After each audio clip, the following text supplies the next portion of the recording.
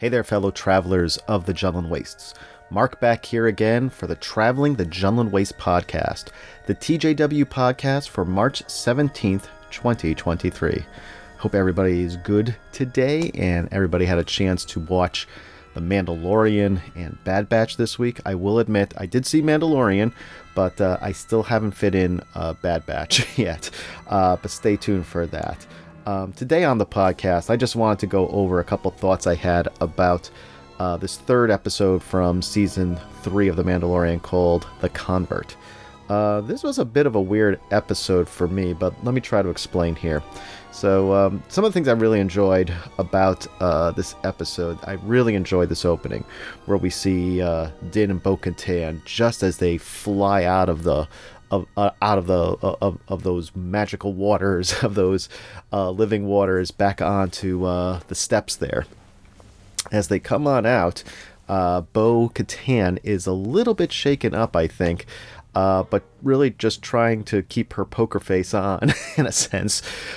She asks Din, "Did you see anything while you were down there?" Obviously, she saw that mythosaur, the big eye, and this is definitely, shaken her a little bit, because it is basically dismissing everything that she has believed in the past. She thought all this stuff regarding the living waters and the mythosaur was all just a bunch of superstition and myth, but she sees that it's real. She comes out, and the thing I mentioned, I think, on a previous podcast was I don't think she's going to take off her helmet when she gets out. When she gets out of those waters, and she doesn't for this episode. She keeps her helmet on. She asks, like I said, she asked Din, "Did you see it?" And he's like, "No, I didn't see anything down there." And he goes and he collects a vial of those living waters, sort of like a proof that he has that he was there. He was in the waters, and he bathed, and I guess he's considered now clean. So he's come out, but at the same time, Bo-Katan also has gone through these waters, and she has not taken off her helmet. Keep that in mind. I really liked as they were taking leave from that area onto their ship, how they're all of a suddenly attacked by these TIE interceptors. It was a lot of fun seeing a battle like that. Every now and then you need to have in Star Wars shows those space battles to just bring you back to the excitement of seeing something like that. They're able to get away from the TIE interceptors, but they also notice as well too that the TIE bombers that are also released are now bombing her palace, Bo-Katan's palace. So Din says, "We got to get out of here, because we the two of us can't fight this entire fleet of TIE fighters and TIE interceptors and TIE bombers." So they make a jump to hyperspace, and they end up at that area on that planet again, almost like that hideout for the Children of the Watch. While they're flying there, it's interesting how Din says, he says, "Thank you. I'm not going to forget you. This is a favor that I will never forget. This is the way." And she repeats the phrase, "This is the way," and turns back and looks at him. I mentioned also on the previous podcast, I definitely now think that there is some sort of romance budding between these two. I really hope they go down that direction, because, like I said, they would make one heck of a power couple. So they end up, and they get to the to that planet where the Children of the Watch are. And Din shows the armorer the vial of water. She tests it out and says, "Yes, you have been to those. You've been to the waters." The other Mandalorians around them now believe that it isn't some sort of superstition, that the planet is not dead. It's safe to go there. It's safe. There are living waters there, so there is a little bit of hope for the Mandalorians. But then also at the same time, the armorer also gives sort of a ruling on the status of Bo-Katan. She asks her, "You were in the waters, you went through them, and did you take off your helmet?" And she says no. And then she says, "Then you are also redeemed, and you are now a Mandalorian in our eyes as well too, as Children of the Watch." So I guess that's part of why they call the episode here The Convert. Has she done that? Has she converted from being, I guess, one of those non-traditionalist Mandalorians to a more traditionalist Mandalorian who is following very closely to the teachings and to the creed? We'll have to see and wait and see where this leads to. But at the same time, I was also thinking about Grogu. I mean, when does Grogu follow in that same way that we saw that child in the first episode of The Mandalorian, as he was going through the process of putting his helmet on and taking the creed and saying, I'm wondering if it's sort of like a bar bat mitzvah where you at age 12 or 13 you come to this point and you take on the responsibilities as a Mandalorian. But anywho, that'd be interesting to see if we ever see a Grogu with a helmet on. I still think that there is some possibility that Grogu is going to be the one who's going to fully redeem the Mandalorians. He's going to take on that position as the Mandalorian Jedi. I think he'll have the Darksaber. I think he'll be, as he matures, he will be the one who's going to be the one leading and bringing full circle. As there was that, Mandalorian Jedi who first held the Darksaber, I think Grogu is going to be also holding that saber as well too. But before that, I think we have a whole lot more story to learn about Bo-Katan's journey in this season. I'm just wondering how this is all going to play out. Does she stick with the creed and she sticks with the Children of the Watch? Is she going to be going back to her old ways? Will we ever see Katie Sackhoff's face again on a Star Wars show? I mean, part of me is really, I don't know where to think about this. I mean, it's interesting how her character at this point in time is heading in that direction. But at the same time, I have this fantastic print that I bought from Dave Dorman of Bo-Katan, and it shows Katie Sackhoff's face at the top, and then you see her with her helmet on the bottom of the print. I'm hoping that she's going to be coming to Fan Expo Boston, because I would really like to get that Dave Dorman print autographed by her. Regardless, we'll have to see what happens with Katie Sackhoff's character of Bo-Katan. I've always liked that character, and I'm curious to see where this is going to go. Now, many of you may have been thinking, as you're listening to me going over this, my thoughts about the episode so far, that Mark, hey, you're missing that entire middle section of the episode. And I'll tell you, yes, I sort of, the reason I did it is because I saw the beginning and the end of the show as one show, and then we had this other extra offshoot story going on in the middle of the episode. What can I tell you? I don't know. I don't know. I mean, I'm hoping the story develops a little bit more. I mean, some parts that I did like about that middle section of the Mandalorian episode, where we're reintroduced to Dr. Pershing, and we also find out that he starts a friendship of sorts, we thought, with that former communications officer Elia Khan. So it shows here that with the New Republic in charge, that they have taken, there's a program where they're taking former Imperial officers and basically trying to rehabilitate them and bring them into the New Republic. They have a special amnesty program for these particular individuals who want to, I guess, change their ways and be a member of the New Republic, as opposed to forget their Imperial beginnings. We see that Pershing is trying his best to live up to that. I thought it was interesting, though, how we go back to we're back there in Coruscant, which was great to see Coruscant. I did like that part of it. And it was fun to see the Opera House again, where Palpatine and Anakin had their discussion about Darth Plagueis the Wise. But there was Dr. Pershing in the middle of the Opera House there, almost giving his a change of way or a change of heart speech, where he's talking about we learned so much about science and about cloning, and hopefully that I can use that to help the New Republic. But that doesn't go that way. He ends up becoming sort of like, a paper pusher or a data analyst who sits in his cubicle entering data. And we find out what he's logging is Imperial equipment that is set to be destroyed. The New Republic is taking inventory of all the Imperial equipment, Star Destroyers, as we see later on in the episode, various lab equipment, and we find out later that he wants to get a hold of this. At least Elia Khan tells him that he should be following his heart, his thoughts, and if he feels that cloning is something that can help the New Republic, that he should go about and do that. So the episode goes on and shows them getting on the train, and they're gonna skip curfew and try to find the equipment he needs so that he can do this, I guess, in secret and then present it to the New Republic. But that's not how it goes down.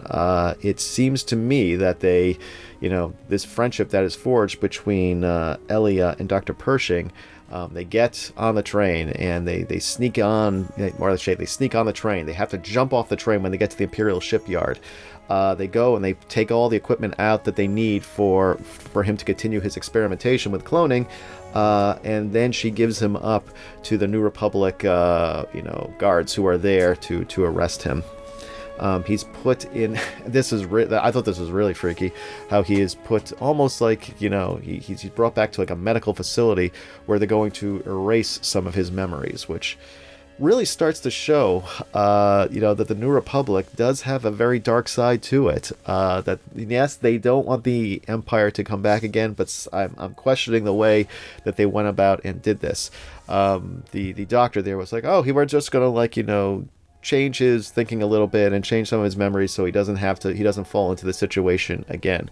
And then when the doctor leaves and she's just standing there looking at him with this brain wave thing going on, she increases the intensity of it, and it looks like it's definitely harming Dr. Pershing. So I am wondering whether or not does Pershing survive this episode? Does he make it past this brain wave reformat that he's having done to himself? I'm not sure. It would be weird to see that they get rid of the character this soon in the series, but I'm just curious. He's going to come out and is maybe he has a rejuvenation. Maybe his brain doesn't fall the way his thinking or his character doesn't change for the best once he comes out of this procedure. Maybe when he comes out of it, this is really where he comes out with this idea of pushing his cloning technology to the next phase. And I think we all know that all of this is just leading up to that situation in Rise of Skywalker when we see Palpatine looking to be to continue for eternal life through sending his essence from one body to the next body, sort of also like what we saw in the Dark Empire comic series that came out a bunch of years ago. So that part was interesting, but honestly, this part of the episode I felt was such an offshoot, and it started to make me feel like I was watching an episode of Andor again. Now I know there's a lot of people who like Andor. It's not like I didn't like Andor. Okay, I will say as I think about this more over the months, Andor certainly wasn't my favorite Star Wars series to watch. I felt the dialogue in this part of the story, this offshoot where we're seeing the adventure of Dr. Pershing and Elia Khan, I thought the dialogue was a little bit weird. I thought that they pushed it too far, going and keep talking about how much they liked the Imperial biscuits that were offered. Some like the yellow biscuits, some like the red biscuits, but I thought it was a strange bit of dialogue, but it kept going back to me thinking, gosh, are we watching an episode of Andor? Especially when you saw some of those scenes where he's talking with some of the maybe more of the senior officials or leadership of the New Republic outside of the Opera House there. It just gave me the same vibes that I was getting when I would watch Andor. And I know a lot of people are probably wondering, Mark, are you still out of your mind? You don't like Andor? What can I say? Like I said, it's not that I don't like Andor, but I really like things like The Mandalorian and Kenobi. So that's that. Those are some of my thoughts. I'm hoping that they're going to bring this story together within the Mandalorian. This is not going to be something like an offshoot story that's going to play out in another series at some other time. But it was just weird how that was placed in the middle between the two stories of Din Djarin and Bo-Katan, and this one of Dr. Pershing and Elia Khan. Perhaps the name of the episode, The Convert, is actually also referring to these two characters that we saw in this middle part of the episode, Dr. Pershing and Elia Khan. Maybe they are the ones, or which one of them is the convert? Is Elia Khan the convert because she went from Imperial officer and now she is she's supposed to be a New Republic under the amnesty program, but maybe she's going to be going back to the Imperial remnant. Dr. Pershing, maybe through this procedure, is he converted from the Dr. Pershing we know into a different Dr. Pershing who's much worse. So we'll see what happens. We'll see what happens with that. It was an okay episode. Kept my attention. It was a little bit long. It went for almost an hour, and I was disappointed that in that hour that we didn't get more Mandalorian and more Bo-Katan story than we did this story about Dr. Pershing and Elia Khan. But let me know what you think about it. Did you like this episode? Do you see it connecting in some way? I'd be curious to hear what your thoughts are about this episode. So if you want to let me in on it, send me a message on the Facebook page of the Traveling the Jundland Waste podcast. Go to our Facebook page, send me a message there, and I would be curious to see what you think about it. Some other things about the podcast going on right now. If you take a look, yesterday I posted a great picture. I've been sort of like sprucing up my bookshelves here in the official studios of the TJW Podcast, and I have some great pictures there of how I straightened up. I had one shelf done, and then I went to the next shelf, and I was playing around with some of the books there. And I was able to put up, I got this great, I got during Hanukkah, I got a Black Series Rey Skywalker lightsaber, which I love. It is just an amazing prop to have. Really nice collectible. And it's there on the shelf in front of some of these great Barnes & Noble collected editions of the original trilogy. I also have the Kenobi book, Tales of Kenobi, the Mandalorian Wars, and the Han Solo trilogy. So my lightsaber's in front of that. But I also have some great artwork by Patrick Davis. If you want to check out his stuff, go to his Facebook page, the Davis Arts, I believe, or David. Let me check the image because I want to make sure I get this right here. Let me just take a look here quickly. Go to Davis Arts Fandoms Illustrated. You can see a lot of his great artwork there. I think he even has like a button there where you can actually purchase some of his work. But if you want to get something great, what I did, I purchased one of his sketch cards. He did this fantastic one of Rey from The Rise of Skywalker in her meditation stance, just floating above the forest there, or the jungle, which I really enjoy. As well as I got this great magnet. Nice big magnet, soft big magnet that I put in front of my lightsaber there, which shows Rey igniting her lightsaber there on Tatooine. So that is fun to have, as well as I got an Amazon exclusive Funko Pop of Rey in her meditation stance as well too. So I put pictures of that on the Facebook page. Check it out. Let me know what you think. Do you have some great looking shelves as well too, with all your expanded universe books and props and figures? I'd love to see what you have. Send me a picture or send me a photo on the or message me on the Facebook page for the Traveling the Jundland Waste podcast, and I'd love to see it. Okay, that's all for now. I hope everybody's going to have a great weekend. I'm hoping to have my thoughts out here on the next podcast regarding the Bad Batch, and I think I'm also going to be doing a little bit of a review of the art prints, the Star Wars Celebration art prints that are going to be available at Star Wars Celebration Europe in April. So hopefully I will have that done soon as well. It's always fun to go through those Star Wars prints and to see what they're all about. So with that, have a wonderful, wonderful weekend, everybody, and I look forward to talking to you soon. Have a good one, all.